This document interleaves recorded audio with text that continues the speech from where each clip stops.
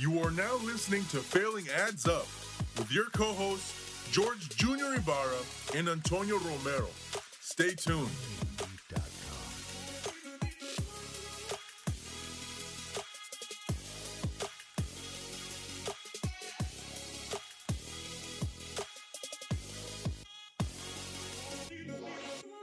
Welcome back to a brand new episode of Failing Adds Up.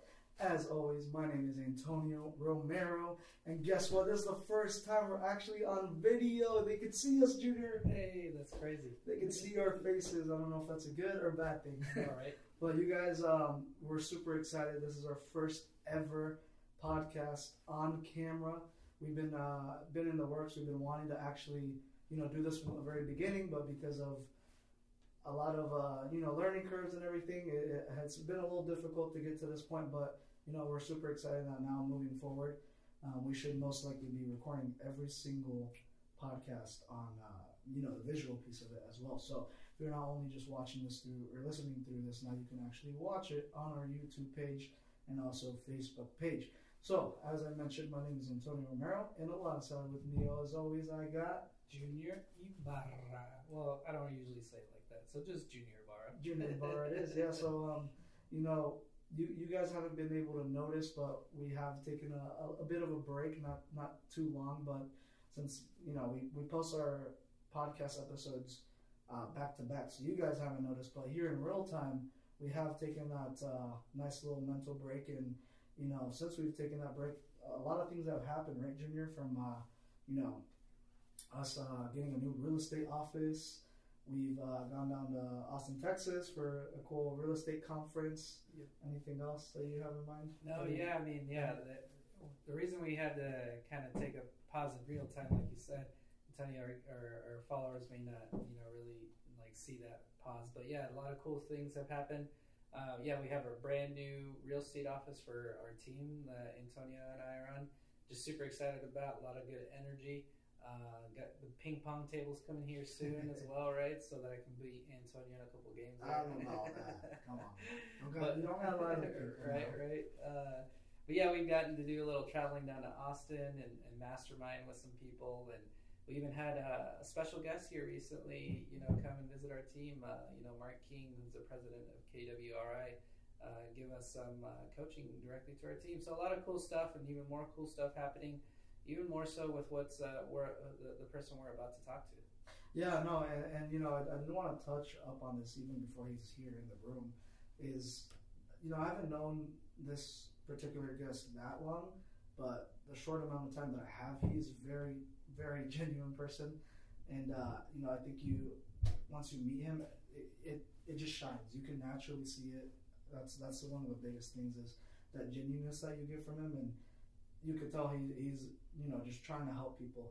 So, transitioning into that, since you have known him a little bit longer, and I hope we can also hear the story of how you guys met, because you guys have told me that story, and I think it's really that full circle moment that you guys have had. So I think it'll be cool for the guests also, the listeners to, hear about that story. Yeah, that'll be cool if he decides to hit on that story too, right? And but yeah, this next guest is just an amazing human overall, high integrity individual, huge heart, and also serial investor. So buying houses left and right. So a very savvy and wise and real estate investor who has a huge want and heart to coach others to share all of the things that he's learned, right? And so Antonio and I are both very blessed that he's part of our lives, that we get to learn from him, and he is changing our lives and a lot of the people on our team's lives, and even now more people in the Des Moines metro area. So without further ado, let's meet this real estate investor, Mr. Dave Ferris. Let's go. Dave Ferris. What's up, fellas? He walks in. How's it going, Dave? We'll let you get situated and comfortable here before we kind of start asking all the questions. Are you going with no headset or headset? No pressure. I think I'm going with no headset. Oh, there we go. I think you're like the second person to go with no headset. Nothing wrong with it. Works better for me. I get it. So, Dave, I'm warning you right now. We like to get deep into the types of questions and the types of conversations we have.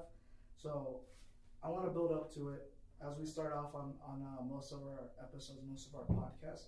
We kind of just want to hear about your journey of, everything you've done up until this point, all the failures, the sacrifices that you have taken.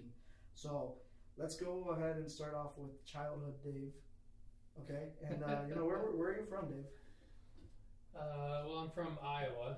Growing up, my dad was a minister, actually, so we traveled around a little bit. So I lived in about 3 or 4 different towns. As a kid, I graduated high school from Indianola High School in Iowa. So, Awesome. yeah, so that's it. I think one of the things that happened when I was a kid that maybe framed me a little bit is I had a terrible stuttering problem. Really? I did not know that about you. Yeah, when I was That's a kid, learning. I couldn't. It was, when you're in elementary school and you go around the classroom, everybody has to read a paragraph. I mean, that was The popcorn reading? that was terrible for me. So did you have to Yeah. take like speech classes and stuff? No, I never did. I ended up growing out of it some. I mean, growing out of it is more like learning how to deal with it, honestly. By the time when I was going through junior high, and then by the time I got to high school, I was pretty good. There were certain sounds, I started learning there were certain sounds that I would struggle with more than others. And so for a while, I would just try to avoid those words, or I wouldn't put that word at the beginning of the sentence. So if I was going to start talking, I would, talk about, or I would say some other word first. But Yeah, and no, not to start off dark or anything, but what did you have like any type of bullying or anything like that come from it? No. yeah, I don't remember that. I don't remember any of that happening really. I'm sure there was a little bit of it, but I don't recall that so Gotcha. much. So Now, how did you deal with that? Like growing up, was that something that was difficult for you to deal with? It was hard. yeah, it was pretty tough. I think it probably affected my self-confidence more than anything, which could be why I had a stuttering problem to begin with. I'm not sure really. Who knows? But Yeah. But I know it affected that, and that's probably part of the reason I don't like to get up in front of people and speak Yeah, in front of groups. But I know there's a lot of people that don't like to speak in front of groups. So See, I find that hard to believe because even recently you've been in front of lots of groups speaking. Because I've been to those events to watch you speak. So yeah, it helps when I'm talking about real estate. That helps a lot. Yeah. Something you're an expert at, something you're Yeah. comfortable with. Right. If you gave me some topic that I needed to research and learn about, and then just go give that speech, I'd have a hard time with it. Yeah, that makes sense. Because I just feel like I don't think as clearly when I'm up in front of groups. So Yeah. if I haven't practiced or really documented what I want to say, then yeah. I may or may not say it. Yeah, no. Who was high school Dave then? Like, were you in extracurriculars? Or did you not participate? Yeah, no, I did a lot of sports. Football, basketball. Football was my favorite. I liked basketball a lot too, and lifted weights a lot. And so I was your typical athlete, in high school. And so it was a fun time. High school was a lot of fun, for me. I really enjoyed that time. Yeah, and like going really quickly back onto that topic of how you were like dealing with that growing up, because I just feel like it could probably help out a lot of people that might have be in that same situation, right? Mm-hmm. I guess, is there any type of advice or anything that you can give to people that, like Junior mentioned, now you are able to kind of be confident and comfortable with speaking? Is there anything you can kind of say to someone that might be dealing with that right now? Yeah, I think some of it was when you have, if you're, how do I want to say this? When you're having trouble speaking, when you have a stuttering problem or something like that, oftentimes I think you're afraid of what people are going to think about what you say, or you're afraid about, it's something about dealing with others. You have that anxiety about it. And so when you can get over that and just realize that we're all just people, whether you're talking to the CEO of some company or whether you're talking to somebody you met on the street. It doesn't. I mean, we're all just people, and so there's no reason we shouldn't be able to just speak together. So I think that helped a lot when I could start to see people as just people and not put them on some kind of pedestal. So I think that probably helped. Yeah, that's so true. We all, what did I hear once? It's like, as humans, we all put our pants on one leg at a time, right? Mm-hmm. And that's everyone, right? And so that's so true. And so hopefully, that's what's cool about what we do here. It's like, one, I never knew that about you. Two, it might help someone out there that is going through that. So and so with kind of going into the journey even more. So a lot of sports in high school. Did you end up going to college? Like, how did you, or did you not?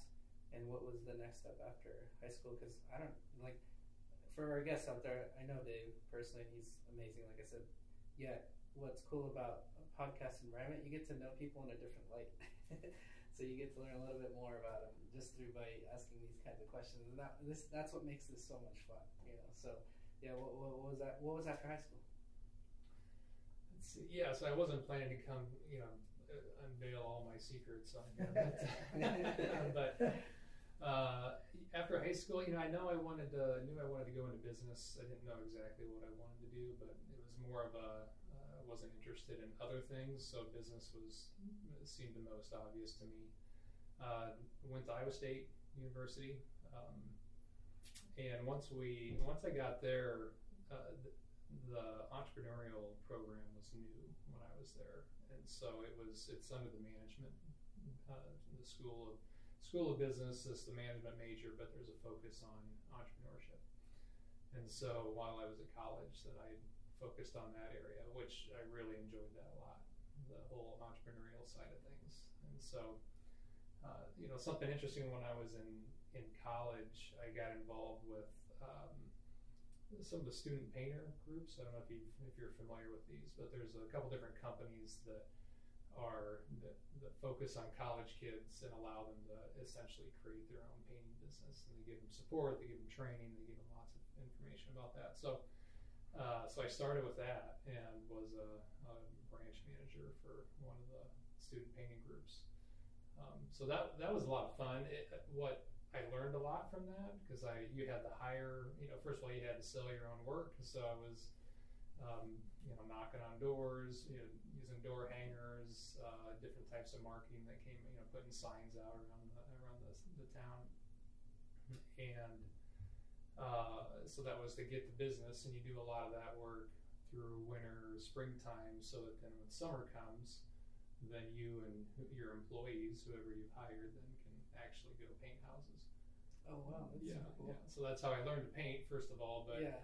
It learned a lot about business, because, like I said, it was marketing. It was sitting down at in people's dining room table, selling the products that we're selling, essentially painting their houses, hiring people.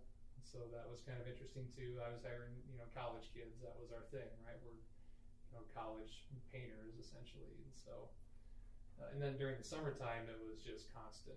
It was busy because you're managing people and you're still trying to sell, because you didn't have I didn't have enough work for the whole summer, so you still got to sell, you still got to market, you got to manage, you got to paint, you got to do all these things. So it was a lot of work, but I learned a lot. Was that a third party company, or was it part of the actual bachelor's that you were getting? It was a third party company, yeah.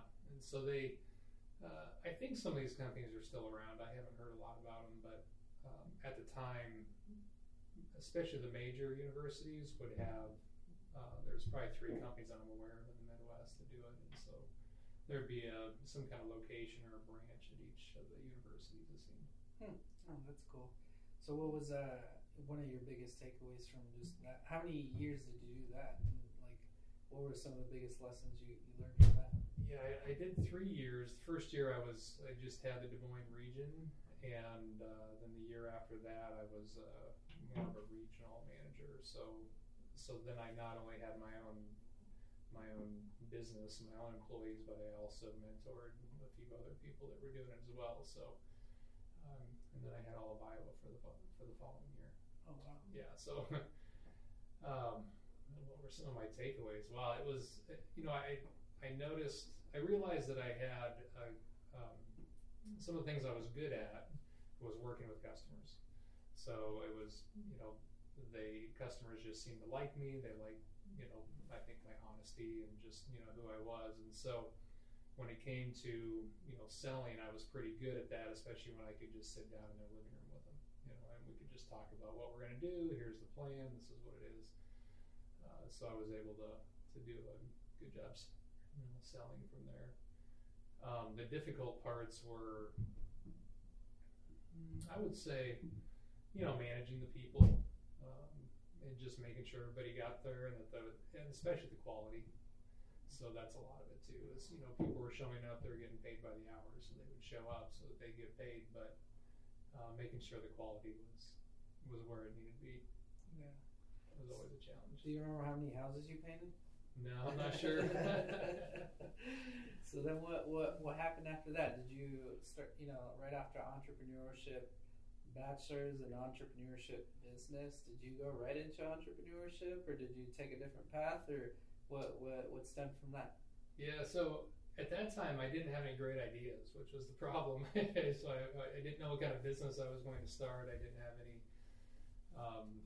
experience other than painting houses, and I knew that being a house painter wasn't really what I wanted to do. So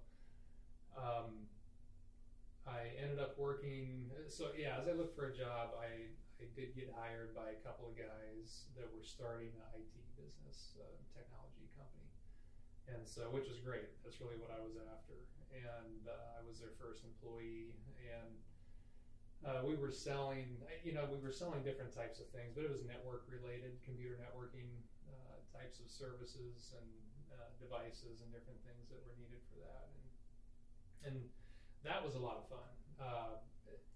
It was a new company. They were entrepreneurs. I learned a lot from them. It seemed like every 6 months we were changing our strategy to pivot here, pivot there, trying to figure out how we can make money. So that was a lot of fun. I learned a lot from it. The downside is I didn't get paid a lot at that time, but I was single and coming out of college, so I didn't need too much. So was that here in Des Moines then? Mm-hmm. Okay. Yeah, that was here in Des Moines. And then as the company started to grow, more employees came on board. Then it started to feel less entrepreneurial and more like just a regular, company. It was more of a regular job, and kind of realized at that time that even though I was involved with the strategy and involved with trying to figure out how this company was going to be formed and what we were doing, I still didn't own anything. It still wasn't my company. I was just an employee still. So I think just that urge of wanting to build something of my own is where my wife and I started buying rental properties, and so thankfully she was on board with that. So how long did you work there for? Like how many years? Probably 6 to 8 years, maybe. So during that time is when you met your wife then? Yeah. Gotcha. Yeah. Yeah, fairly early on. It was maybe 4 years into it, 4 or 5 years into it is when we started buying our own properties. And where did that thought come from? I read Rich Dad Poor Dad, so a lot of real estate investors will, attribute some of their early interest to that book, which is true for me as well.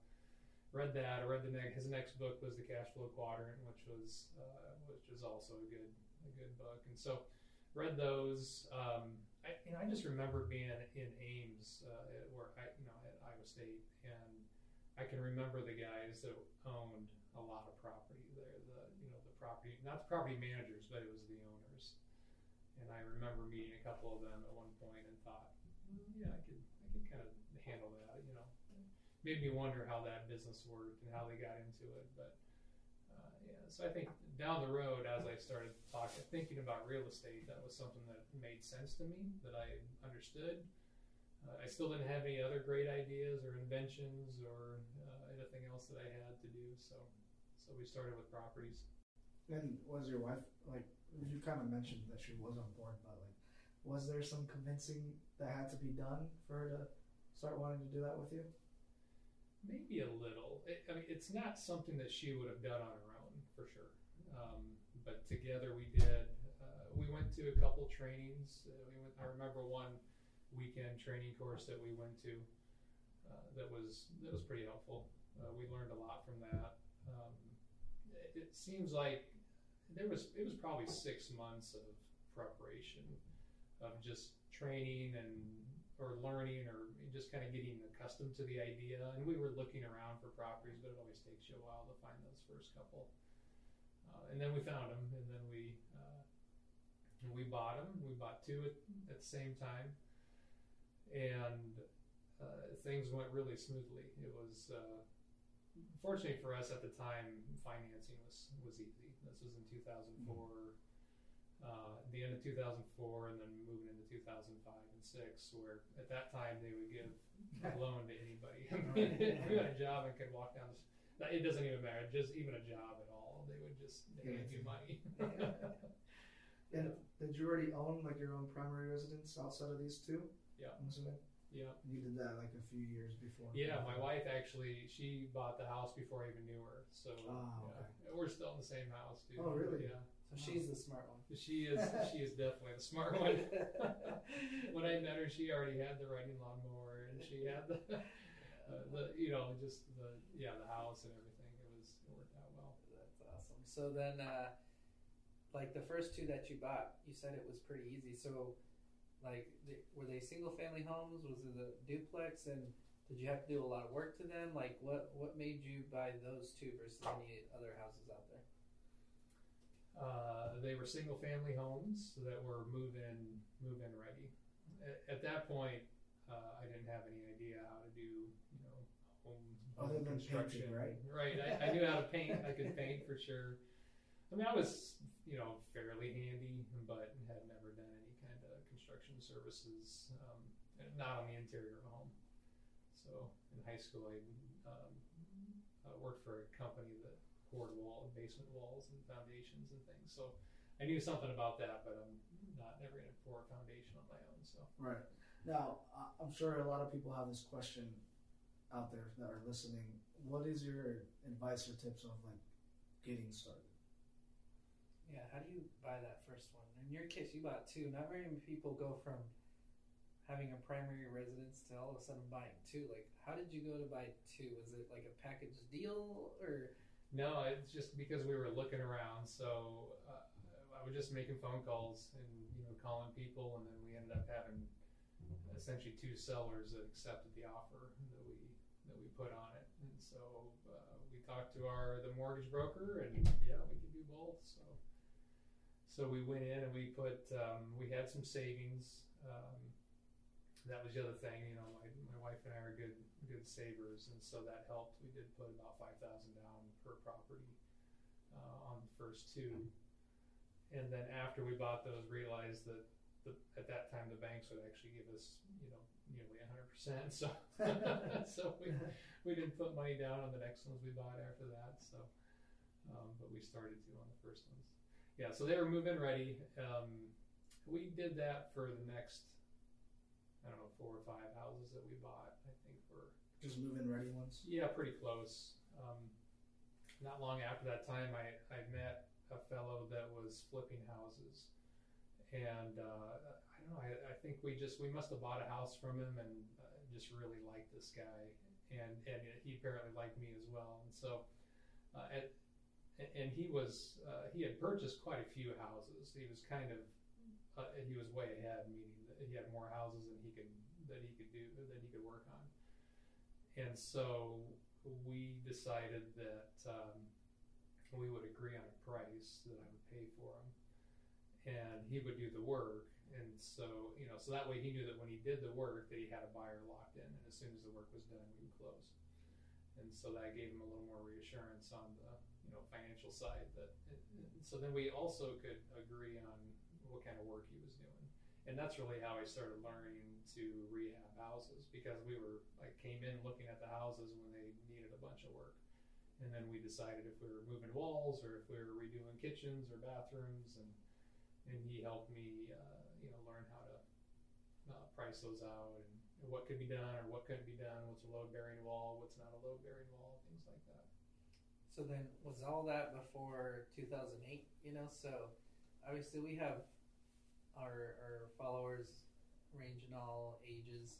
So for those of you who don't know what happened in 2008, Dave, what happened in 2008, and since you started before that, like how did that journey like affect you or help you, or what was that story around that time? Yeah, that was the housing crash when real estate just took a big nosedive. It was actually mostly because of all the mortgages I was telling you about that they would give anybody a mortgage, whether you really qualified or not. As long as you were breathing. That's right. They give that to you. And anyway, so that was one of the reasons that attributed to, first of all, anybody values had kind of exploded during that time because they were giving, anybody could get a house essentially, and so you had that, and then you had a lot of people that were getting mortgages that really couldn't afford them, and the mortgages were a little odd. So you'd have something that might start off with the first year or two, you'd have a really small payment, and then after year 3, it would go back up to where it really should have been to start with, and people may or may not have understood what was going to happen. And there's just lots of situations like that going on. So yeah, in 2008, all of that came out, and the market just really tanked. A lot of foreclosures were going through at that point. And so 2008, 2009, the banks were foreclosing on tons of property, and they really didn't know what to do with them, so they just put them all in the market, which added to the downfall, if you will. Now you had this flood of cheap houses, houses that were coming onto the market. There were so many of them that the prices dropped way down, and so you could buy them really cheaply at that time. So did you take advantage at that time? Or? Yeah, we were buying some during that. We bought quite a few beforehand, but we continued to buy some then as well. Did any of the ones you buy beforehand, like, were you affected? What was your strategy, or did you have to sell some at a loss, or because you had a different strategy, you were okay, or what was that? Well, our strategy was poor, frankly. It wasn't very good, because our strategy to begin with was we thought, well, if we just could cash flow an extra $100 a month, on these properties, on these move-in ready properties, that ought to be enough. It's not nearly enough. If you know anything about being in real estate, that if you have to replace the water heater, that'll take $1,200. So if all you did was cash flow $100 a month, then all of that's used up in one repair. So so our strategy to begin with wasn't so good. Although we learned fairly quickly that wasn't enough, and so we continued to increase it to $200 a month, and then I learned even that wasn't a month. Really, $300 a month is probably better. So we continued to do that. When I started working with the fellow that was rehabbing homes, that helped us out a lot because first of all, I learned how to do that. I think the prices we were getting, the agreement that we made with them, meant that we got some of these properties a little below market, so that helped. And then after working with them, then we decided to start buying the properties that needed help work ourselves, found our own contractor, and then that made a huge difference because at that point we were able to buy the properties low, take the risk and fix them up, but we ended up having a lot more equity in the property and a lot more cash flow at the end. And so the houses we bought at the beginning we're still paying for because we just had too much money in them. But to answer your question, when it comes to how did we weather the storm, so to speak, is the nice thing about having rentals. First of all, people still needed a place to live, and so from our experience, we didn't really suffer much as far as the real estate goes. Our real estate business didn't, because we had tenants the whole time. We didn't lower the rents. We raised some rents a little bit, during that time, or at least kept them the same. And the the payments were, it was cash flowing okay, meaning it was at least paying for itself. The business was paying for itself, and that was at that time that was our goal. And you and your wife were still both working at this time, right? Yeah. Yeah. So we both had full-time jobs, and really built our business around the fact that we didn't need the income, so we didn't live off the income from real estate. We just kind of pretended from our financial perspective or income perspective, we pretended like we didn't have the real estate. Gotcha. So we continued to save, we continued to put money into our 401ks, we continued to, in fact, we even kept our financials separately, just treating the real estate business as a cherry on top, if you will. Right, yeah. So if something happened and we lost all of those, we still wanted to be okay.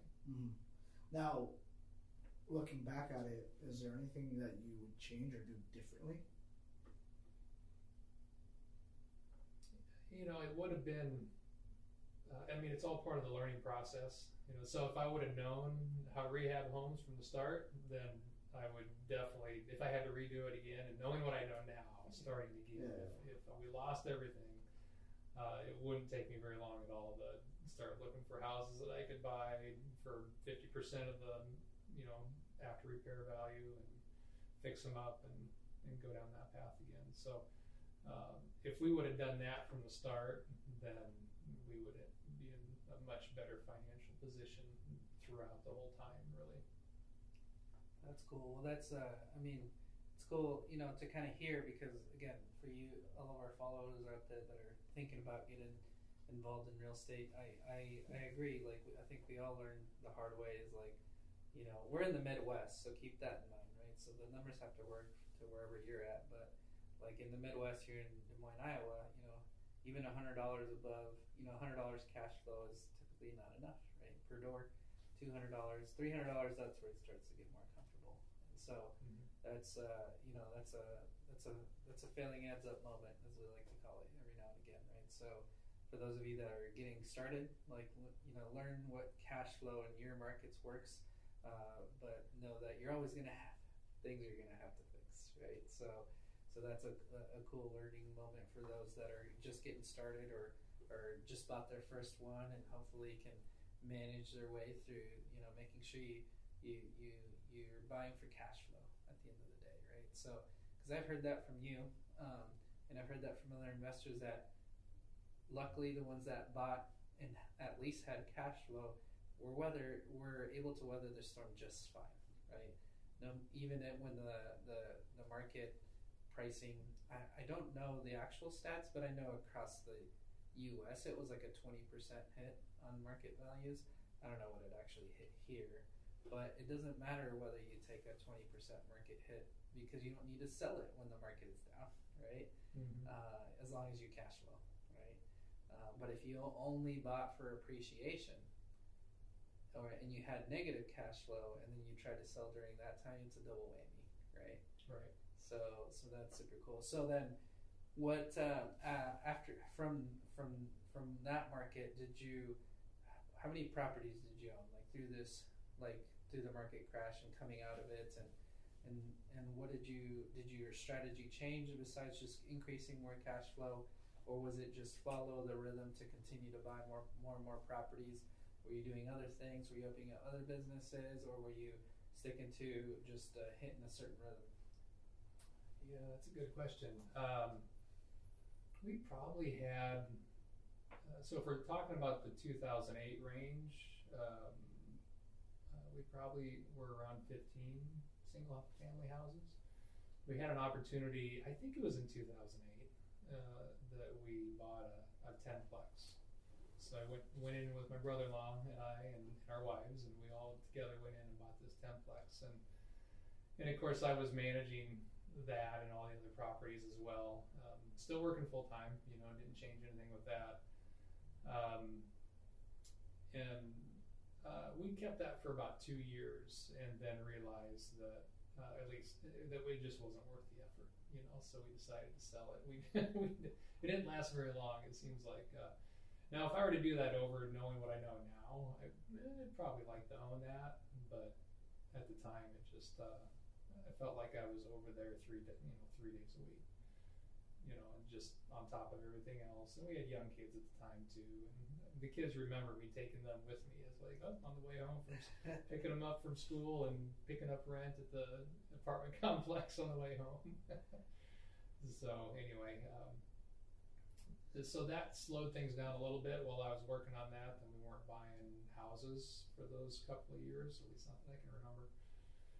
Once we sold that, then we did start buying some more. At that time, though, so 2008 came. It was caused by a lot of the banking and financial systems. Well, then the government started, tightening up the leash, if you will, on the banks, and so it took a little while, a couple of years, for those regulations to come into place. I think it was around 2010, maybe. Anyway, then it got more difficult to find money, and so, and for borrowers like us, we had good W-2 income, we had good credit scores, but we also had at that time 15 or more properties, and back then you could have 10 properties per person. So we put half the properties in my wife's name and half the properties in my name, and we were trying to get as many as we could. But then those rules changed, and they started treating married people as one and not as two. So anyway, it became more difficult to find financing. So then we started buying on contract. The ones that we did buy, which wasn't a lot, but we were doing more creative financing at that point. We would find people that wanted to sell, or oftentimes they would just contact us, and then we would work out some kind of deal where we would just buy the house from that person on contract, make payments to them. And that worked. You think that was just by word of mouth? They were finding out that you guys were buying properties? Yeah, usually like friend of a friend, or somebody, maybe a coworker, or people like that. Now, during this whole market shift, were you guys afraid of, obviously no one knew what was going to happen, right? So what were your guys' thoughts during that time period? We were concerned, although ironically we really weren't concerned about the houses that we owned. The real estate wasn't the problem. We were more concerned about our jobs, really. I remember at that time, my wife's company, I think they made like a 10% reduction in salary across the board. And so we were more concerned about those, so we did cut back on spending. We, gave up some of the just regular expenses and costs that we had. And so we were trying to just be a little more careful, have a little more wisdom with our spending during that time. So then, what was next after that journey? Because that's also, I think, maybe around the time I might have reached out to you too, right? Maybe around here it is. Maybe 2012, maybe 2013. The untold stories of junior. Yeah, you're right. At the time, we had there's an investment group, just a group of us that a lot of us either had properties or were interested in real estate, but we talked about other types of business ventures as well. And so we'd get together, and I had met Junior and invited him to come to a couple of those, and I remember just helping you analyze some deals. Yeah. At that time. So, from your perspective, it's cool. It's a cool story, because I'm a big believer that everything happens for a reason, and God puts people in your path for a reason, right? And so, I graduated in 2010, so I had just moved back to Des Moines and had only been here a couple of years. And again, I read the book Rich Dad Poor Dad, and I'm like, wow, this is a whole different mindset, right? And then I wanted to learn more about investing. So one thing I'm not afraid to do is reach out to people. So I remember I just went on Craigslist, and I was just looking up multiple people that had multiple houses listed, either for rent or for sale. So you probably had a couple on there that were for rent or for sale or something. Yeah. And I was just reach out to those people that had multiple properties. And I remember I sent out over 150 different messages to all sorts of people. I had no idea if it was a real human or if it was a robot. a Craigslist robot or whatnot, and I only got responses from 2 people, and one of them was you. And all I was saying was something and I bet you I could probably go back and find that email, like in my old email. I want to go back and look for it and see if I find it, but I feel like it was something along like, hey, I'm a new investor in Des Moines, or I want to learn about investing, and would you be up for grabbing coffee? And Dave was one of the ones that said yes, and I don't know why he said yes. I've actually never asked you why you said yes. Do you remember why you said yes? No, I really don't. Did you ever have anyone else ask you that? Like, hey, let's meet up for a coffee? Well, not that. Well, actually, yeah, sometimes I would. There was another friend of mine that was, I would say, was kind of a mentor to us as well. They just had bought properties before we did, and so it's always nice to have somebody to ask, and I've always had just a heart to help people anyway. So it's not surprising to me that I would have responded. Yeah, let's get together. That's true. When you say it like that, I'm not surprised that you said yes either, because you just like to help people, Mm-hmm. And so that was my first meetup with a real investor, and I remember we had coffee at the Caribou Coffee Shop, and I was just, he answered a lot of the questions that I had, and then Dave started inviting me to those investment groups and helped me analyze like one of my first real estate deals, and told me when other people had told me not to buy it, which then I found out later they didn't even have investment properties. And then luckily I listened to Dave, because I'm like, well, this guy owns property, and I bought it, and we still have that. We had that property for some time, and it was a great investment. So, and ever since then, Dave, we went to some investment groups, and then we kind of disconnected there for a little while, and then I'm sure you kept buying, right? Mm-hmm. But yeah, that first meetup with Dave changed my life for the rest of my life, because I was an engineer, and then I also kept buying, and then eventually got into more real estate heavy stuff. But after around that time, when did you, how many properties were you buying every year? What was your end goal? Because we've only reconnected here in the last couple years, and mm-hmm. so what was your goal with you and your wife for your real estate investments? Where were you going after?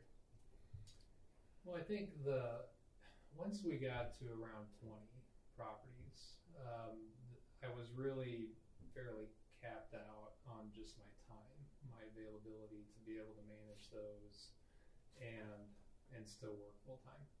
And so we really slowed down a lot, because then the question was, okay, do I go full time in real estate, which is what I really wanted to do. But remember, we built the business thinking that we didn't need the income, right? And so we had structured a lot of our loans and things like that, where we were just trying to pay mortgages down, and so it was, I was looking at the numbers saying there's no way that I can even come close to replacing my income. And I wasn't sure that I really wanted to throw that back on the family to say, oh, we're just going to cut our income in half, and then I'm going to go do this.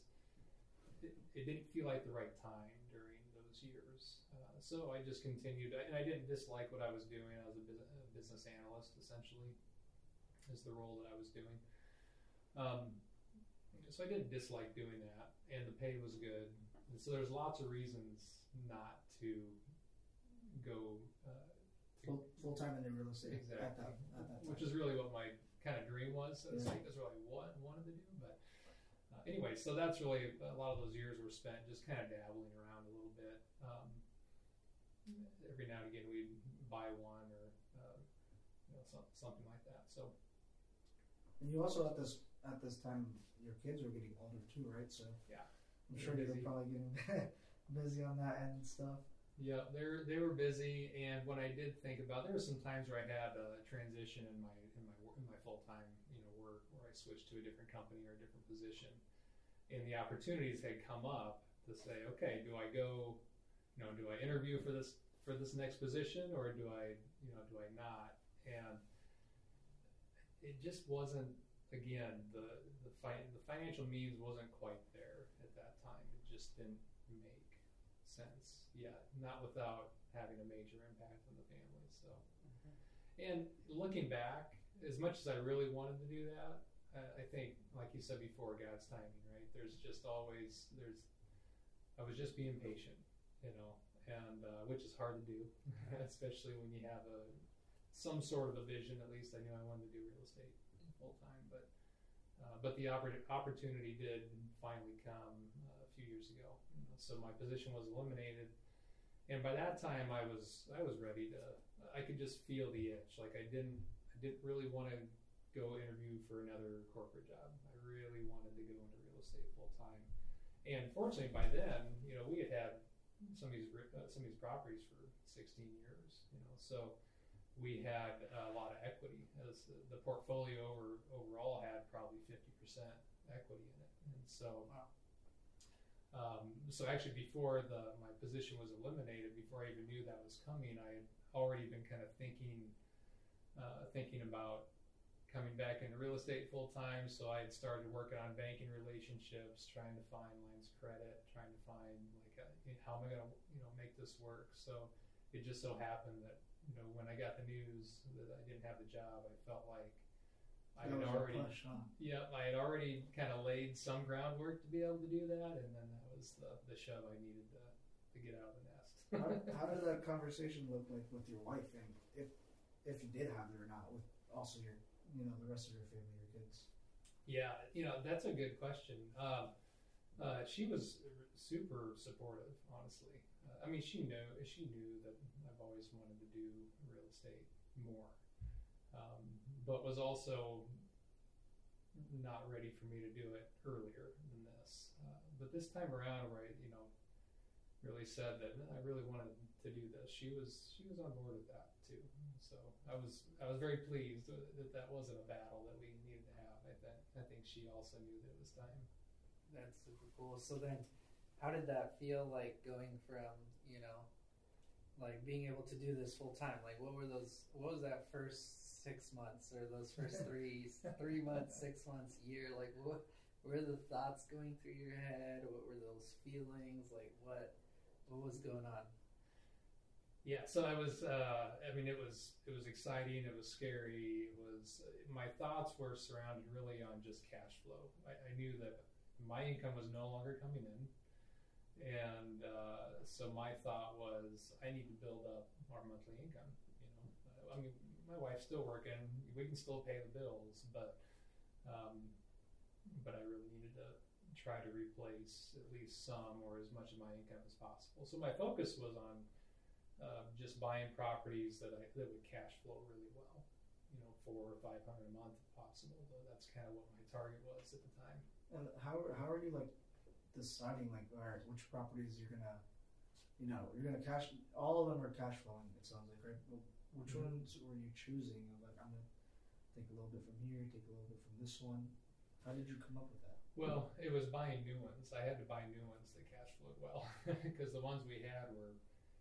They were what they were.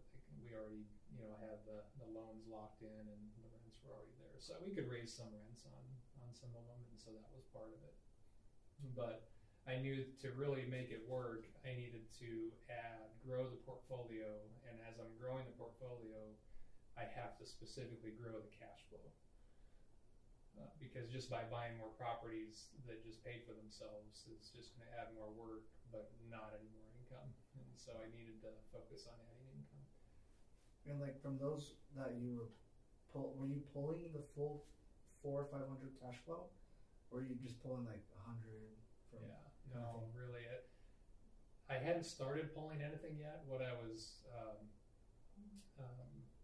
okay for about a year. We had between some severance and some just different types of income that was there. I was okay for a while, but I knew that after a certain amount of time, we were going to need to start living on the business, which is something we hadn't done in the past. So some of it was restructuring some of our existing loans as well, and so refinancing some of those, taking advantage of some of the low interest rates helped out, extending some of those mortgages out a little bit more. consolidated a few of them as well. So there's a number of things we did to just increase the cash flow for the existing properties that we owned, and then it was buying more that had more higher cash flow numbers. Now, I'm just curious, just because it is like a relevant topic when we're recording this right now, but what was like the highest interest rate you got on a property? Do you remember?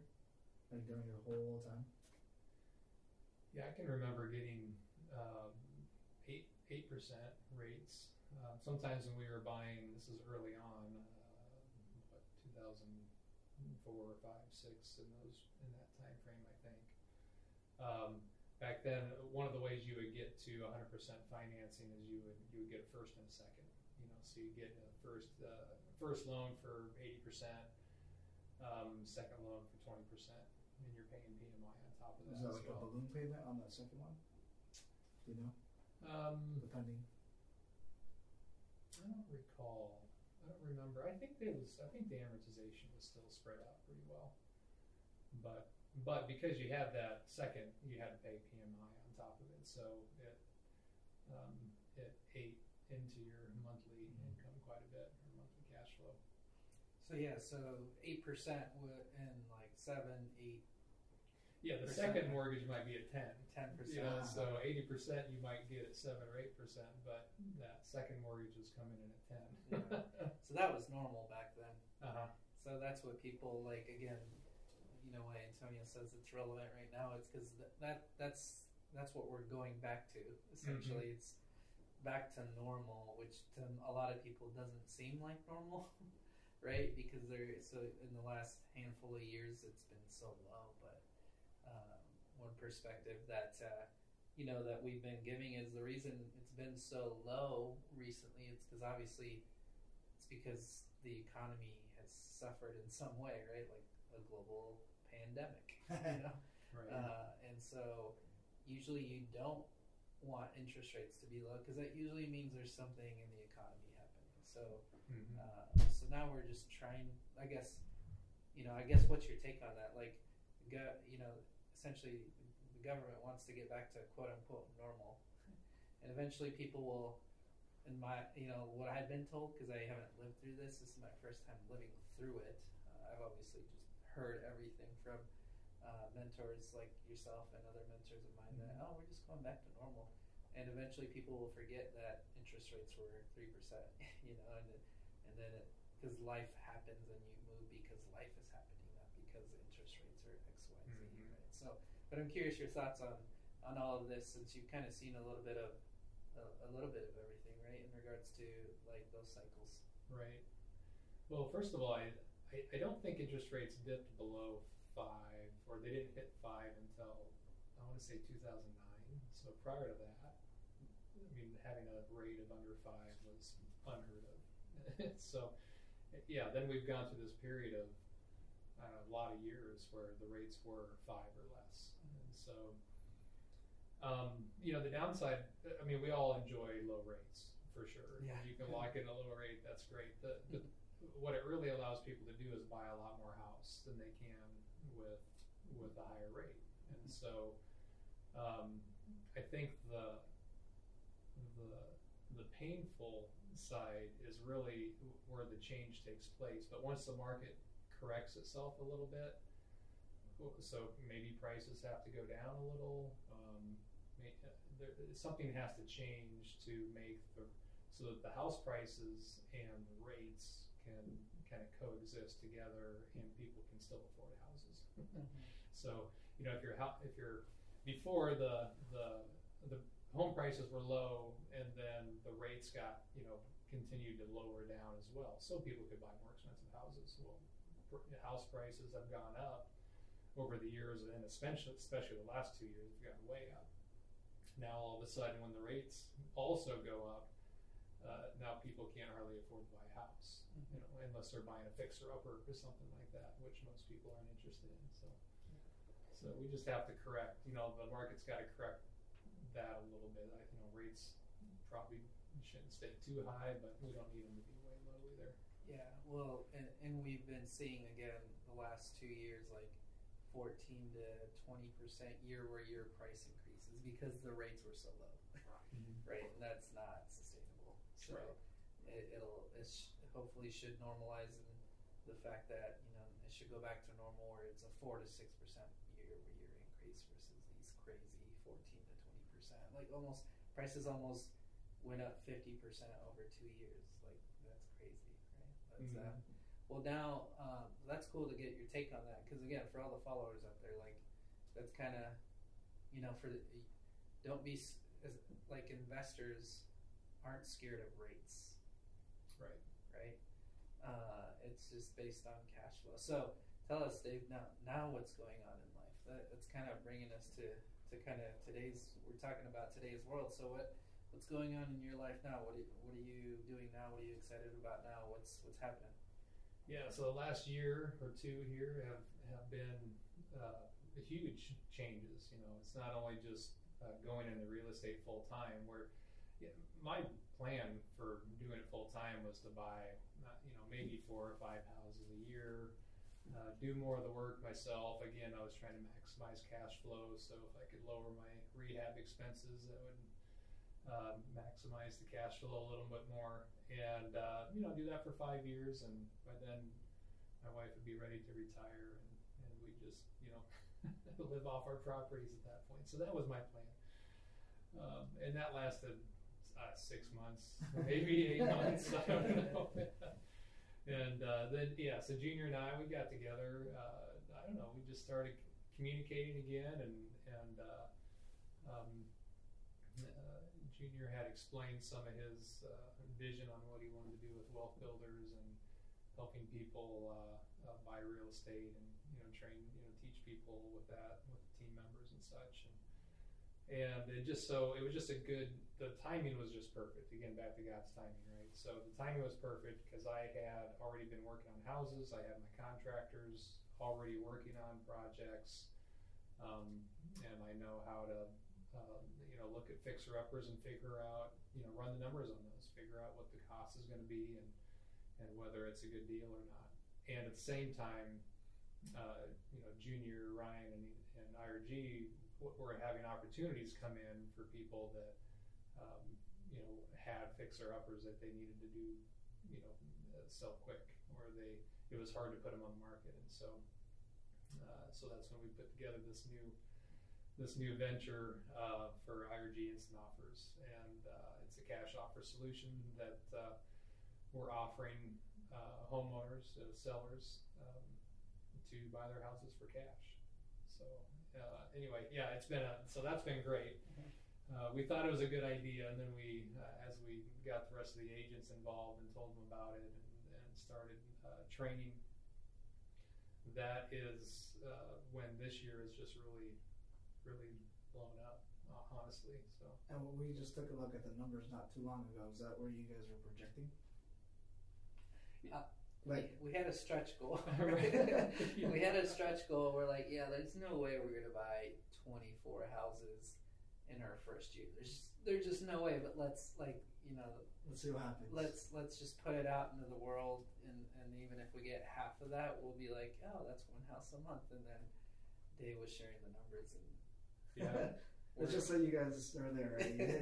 Numbers. So here we are at the beginning of November, and we have 24 houses already that we've either bought or have currently under contract. Are you looking for a new home here in the Des Moines area to kick back, relax, maybe watch some Netflix, then chill?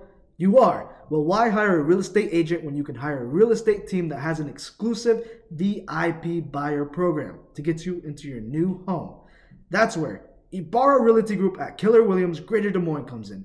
Learn more about it on their website at ibarrarealtygroup.com. That's IBARRA realtygroup.com. Again, learn more about the exclusive VIP buyer program at ibarrarealtygroup.com. Oh yeah. And I'm curious, what did your wife say about all this? Like, now that we've kind of accepted you into the IRG culture, and I think it's definitely been amazing coming from an agent standpoint of just learning from you, right? Just hearing you in conversation and how you kind of analyze everything. Yeah, well, it was cool, like, to see, you know, like, what, just like Dave said earlier, like, why he even said yes to me for coffee, because he wanted to help. And so when, there was a vision I had about, like, because I have another mentor of mine who's been mentoring me, for a long time, for 10 years, and he took me under his wing and said, I'm going to help you become a millionaire. And that changed my life forever. Like, he actually, took me under his wing and is helping me, guide me through that, right? And so I've always had this vision to do the same thing for other people. And I know that one of the best ways to do it is through real estate. And so I was like, hey, like when we reconnected, we had multiple discussions. Like it wasn't just like one discussion and boom, like IRG and Snuffers. It was like we talked about each other's goals and like he's always been such a awesome, like genuine person, high integrity. Like because values have to align too when you go into a partnership. Like values have to align, right? And the goals have to essentially, not that they have to be the same, but they have to be in a similar direction. And so when we told him about, he really loved that we wanted to help others through coaching and mentorship. And that's what, like, he told us, like, I love that, and because, when you do the right thing because it's the right thing to do, good things happen. And I think that's what's happening right now. And so, like, it's cool to, like, we're all now together as one big, partnership and our RG family, as we like to call each other, and helping others, and it's like good things are happening, right? So it's super, super cool. And so, but yeah, I'm curious to hear too, like, what does Diane, your wife, think about all this? She think we're a little crazy, Dave. Tell us the truth. Tell us the truth. Because I know you guys came to play volleyball with us. Junior and I were on, was it just like a season, right? Like yeah. A season of volleyball. Oh man, and she was good. She was real good. She was guided, your feet, everything. That's why the only reason why we won probably that game. So, yeah, and Dave was good too, but I think she was better. Could be.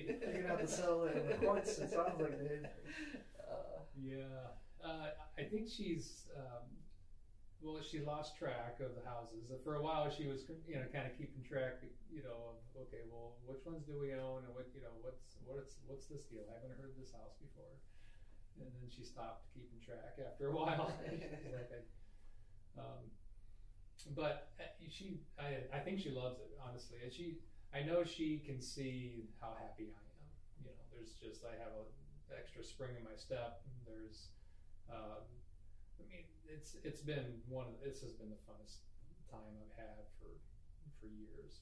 Just being able to build this business and grow it, and to grow it with all the people, the whole team has been wonderful to work with, and so I think Diane is very pleased about it because she knows that I'm having a good time, and that we're doing good things. And that's the other thing is that we're talking about how we're mentoring people and coaching people, and how we're trying to get people to qualify for the Wealth Builder program, so then we can start helping them buy rental properties and lead them down a similar path. You think it's safe to say, like, obviously you've always had a passion for real estate investing, but I don't know, it sounds like to me, and you correct me if I'm wrong, you feel like you found like a new passion within it with the coaching and with some of the other things that you guys are doing. Is that safe to say? Yeah, I'd say so. I think it was interesting because I didn't realize how much experience I had until I started coaching people that were just getting started, and then I realized, wow, I actually have a lot of answers. And so, because I hadn't thought about it that way, it was always just kind of a side hustle for me for a long time that I wanted to do full time, but I didn't. The opportunities were never really there for me to coach too many other people from time to time, but usually there's lots of people that want to invest in real estate. When you tell them you have rental properties, lots of people say, oh yeah, I'd like to do that, or I wish I would have done that, but not too many people are serious about it. That, you know, not many people actually want to ask me, how'd you do it, and, you know, help me along to do that. They don't take action, right? Right. That's exactly right. And so even I remember the mentor that I had, he had told me the same thing. After talking with me and after we started buying properties, he's like, you're the first person that has actually proceeded with actually, you know, buying property after we've talked about it. He said, people ask me all the time about how you do it, and he says, I explain it to them, and then nobody does anything. So it's just interesting, and some of that though is just not just giving the information to them, but it's helping them along the way, and that's really what we're doing at IRG is we're giving that path to the team members and saying here's the steps, and we'll help you with that. Walking them through that process. Mm-hmm. Well, yeah, taking action is a big thing, and I think it's a lot of, you know, for those of you listening right now, it's, you know, when you think of real estate, you think of all the TV shows, right? All the bright and shiny TV shows out there. Yeah, the pretty stuff. Yeah, I mean, that's not the reality of it when you're building this, you know. And so, what's one of the hardest things is, you know, like, well, how do I do it? When? With who? What? When? Where? Why? How? You know, those questions. And so I think it's like, if you're our followers out there, like, you have to find someone like Dave to help guide you through it and actually take action with them, not just talk about it, right? What's cool with a lot of people that are very successful, they're very giving, you know, like, because that's probably how they got there, is because they are so giving. It's like good things are happening, right?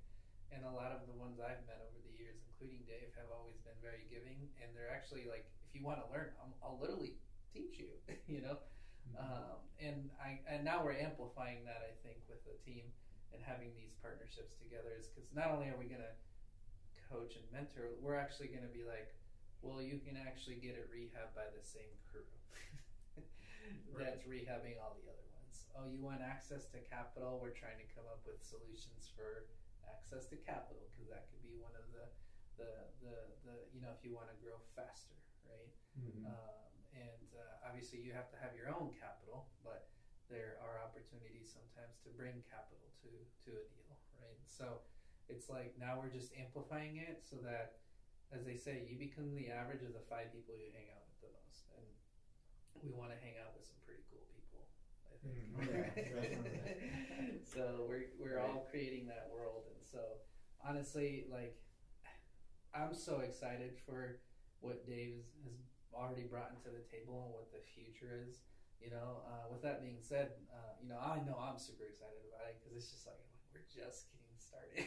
Mm-hmm. Yeah. What, like, you know, what are you excited about, Dave, for the next year, the next 5 years? Like, you know, you don't have to agree with me, because you're gonna be like, yeah, this is cool, but I'm gonna do that. You know, but no. What else is on your docket? So what are you looking forward to for 2023 and beyond? And what is it? What's next? At this point, I feel like we're just getting started. You know, we've just kind of scratched the surface on trying to figure out how this can all work. We know that we're onto a good concept. We've proven that it can work.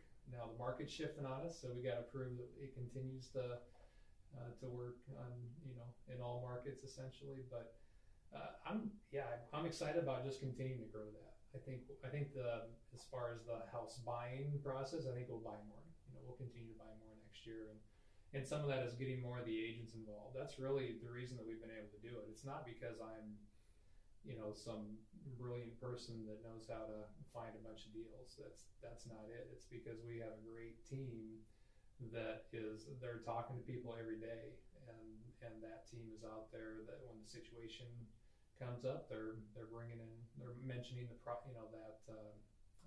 solution. Yeah, thank you. And so anyway, so that really helps out a lot is having that sales force essentially is what's happening. So as much as we can continue to grow that, we haven't even done much marketing on it, and yet we're having great success. So I think we can grow that further. I think there's other services we can add on to it as well. We're going to probably need some expand our construction services, handyman services, some more. I know the Wealth Builder program, I think we'll start stepping up as well. So I'm just excited about the whole thing. We're going to continue moving forward. The focus now really is just getting the systems in place. And so in order for us to scale, we need to have the right systems in place. We need to have the right talent in place. And so I think the focus this year is really on those things. Yeah, no, and then Antonio's going to buy his first one here going into the new year, right, Antonio? Yes, sir. Yes, sir. You know, it's something that I'm very excited about, and also just very grateful and feel very blessed. You know, be able to have the mentorship from Dave Jr., Ryan, and support of the rest of the team. So, yeah, I'm definitely feeling very blessed and grateful for that. And once it comes, I'm gonna thank you guys so much. And I think I've always heard you say, Junior, over the years that once you buy that first one, you want to buy that next one, and then so on and so on, right? I want to get that little bug itching me about, a little addiction. Dave knows it. Dave knows it too well. But yeah, it'll be cool, and you guys have been touching on it. It's you guys don't have to be doing this for the rest of the team, right? You guys can just keep this to yourself if you really wanted to, but I think that's something that does separate a lot of people on our team is that we have that mentality of like, I can do it on my own, but why not share it? Yeah, it wouldn't be as fun. It just wouldn't be as fun. And to see, Antonio being a Gen Z, 22-year-old, to share, what Dave and I have learned over the years with someone so young is like, that's so cool. It's just so cool to Dave, could you imagine learning this stuff at 22 years old? Oh yeah, that would have been awesome. That would have changed life a lot for sure. Yeah. So that's so awesome. So Dave, tell our followers like where they can find you if they want to reach out to you. So whether that's social media profiles on LinkedIn or Facebook. Dave still has a MySpace. Oh, really? No, I actually never was on MySpace. That was only you, Antonio.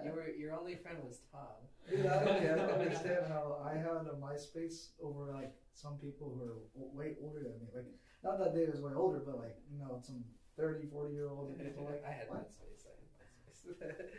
But no, where can people find you, Dave? If they want to reach out to you, where can they reach out to you? If they want to ask any questions, obviously. Well, people can post questions here on our social media profiles at Failing Adds Up. Yet, if they want to reach out to you, where can they find you? Yeah, the social media platforms I'm on mostly is Facebook and LinkedIn. Okay. Honestly, those are probably the best places to find me on social media. I'm also a Dave at IbarraRealtyGroup.com. Yeah, so you can contact me there too. And kind of slowly transitioning out, I just kind of want to ask this question. So over all these years of you getting straight out of college and going right into work, it sounds like you've always been work, especially doing real estate on the side up until these last few years now.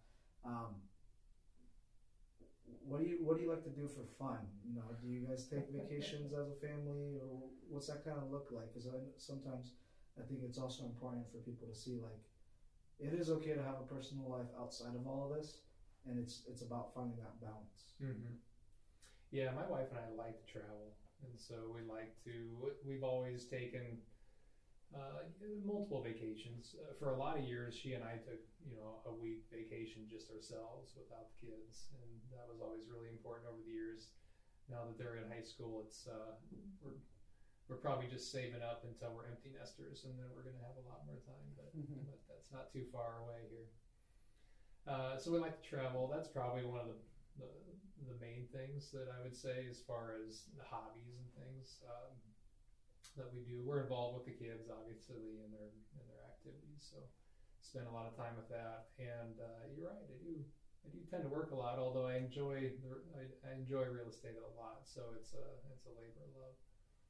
That's awesome. So then, if you had to narrow it down to 2 or 3 pieces of advice to all of our followers out there, just kind of going back to your story, like what 2 or 3 pieces of advice would you give out to those out there maybe looking for an entrepreneurial path or a real estate path or just life in general? Like, what would you say in order to help, provide a perspective from your angle? I'd say consistency over time is really important.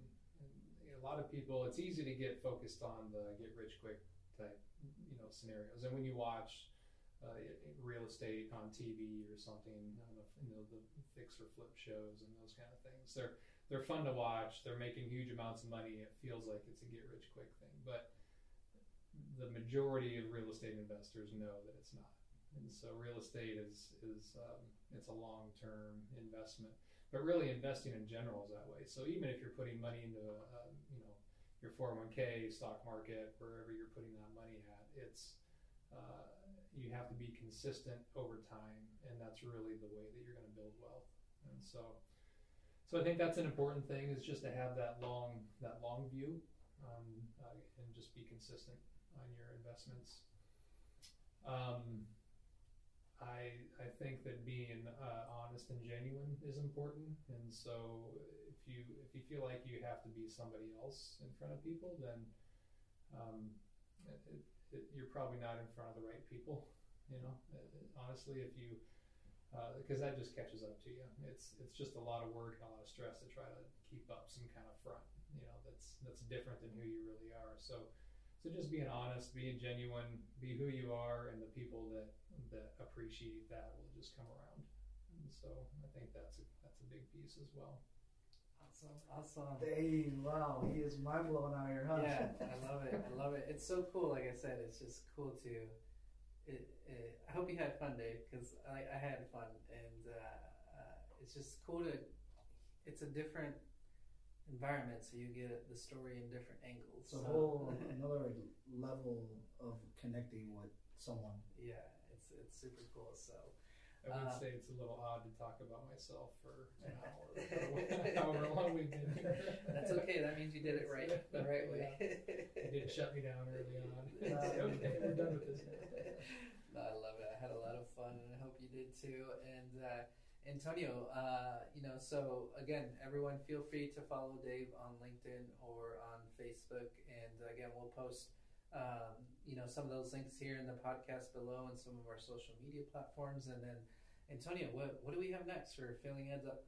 Yeah, we're Junior and I are working diligently with our editor, who's actually Dave's son. So shout out to our editor Tyler. But yeah, we've been working very hard towards just pushing more and more content out for you guys. And I'm curious if you guys could comment down below wherever you're watching this, whether that's our TikTok, Facebook, YouTube, or any of our platforms. Junior and I, it can be hard to schedule guests sometimes, so we really want to be pushing out this content, and we want you guys to get to know us more on a personal level. So we're thinking about, even if we don't have a guest, maybe we do some episodes where it's just Junior and I, and we just talk about different topics, things that you guys want to hear about. So we would appreciate it if you guys could give us some feedback on that stuff, and feedback on how we're doing with everything. And once again, thank you guys for listening. Thank you for supporting as always. We really do appreciate you guys liking, sharing with your friends. If you are new, make sure you do subscribe. If you're watching this on YouTube, subscribe to all our different platforms. And thank you once again. Yeah, like Antonio said, we have a lot of fun doing this, and that is one thing. Failing Adds Up is like we're learning a lot along this journey, and scheduling guests is always hard because most of the people we're trying to schedule with have really busy schedules. So Antonio and I as well have busy schedules with our entrepreneurship journey. So we want to continue to push content, and we just kind of got together and we're like, you know what, even if we don't have a guest, let's continue to meet up and just make it consistency over time and make it more consistent.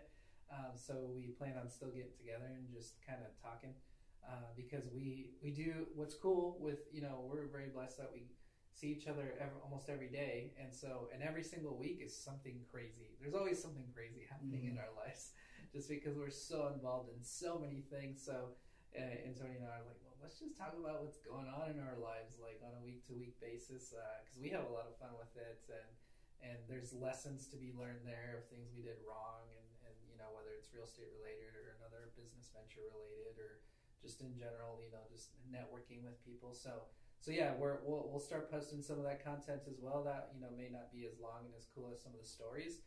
You might, I know we listen to other podcasts where they do that, and we like to hear different perspectives, right? So we're excited about what's to come. There's a lot more to come. Shout out to Tyler out there who's helping us out with the slicing and the dicing of all the content and video coming soon, and just a little bit of everything, and maybe some swag in the future. I don't know, who knows where this takes us, but we're having a lot of fun with it. Hopefully your followers are having fun, and you know where to find us. So until next time, what else? I think that's it. That's it. We want to thank Dave Ferris for coming out once again. Thank you for taking the time with us. If you guys did like the podcast, as always, make sure you like, follow, and subscribe. Share with all your friends, and we will see you next time. Yes. See you later.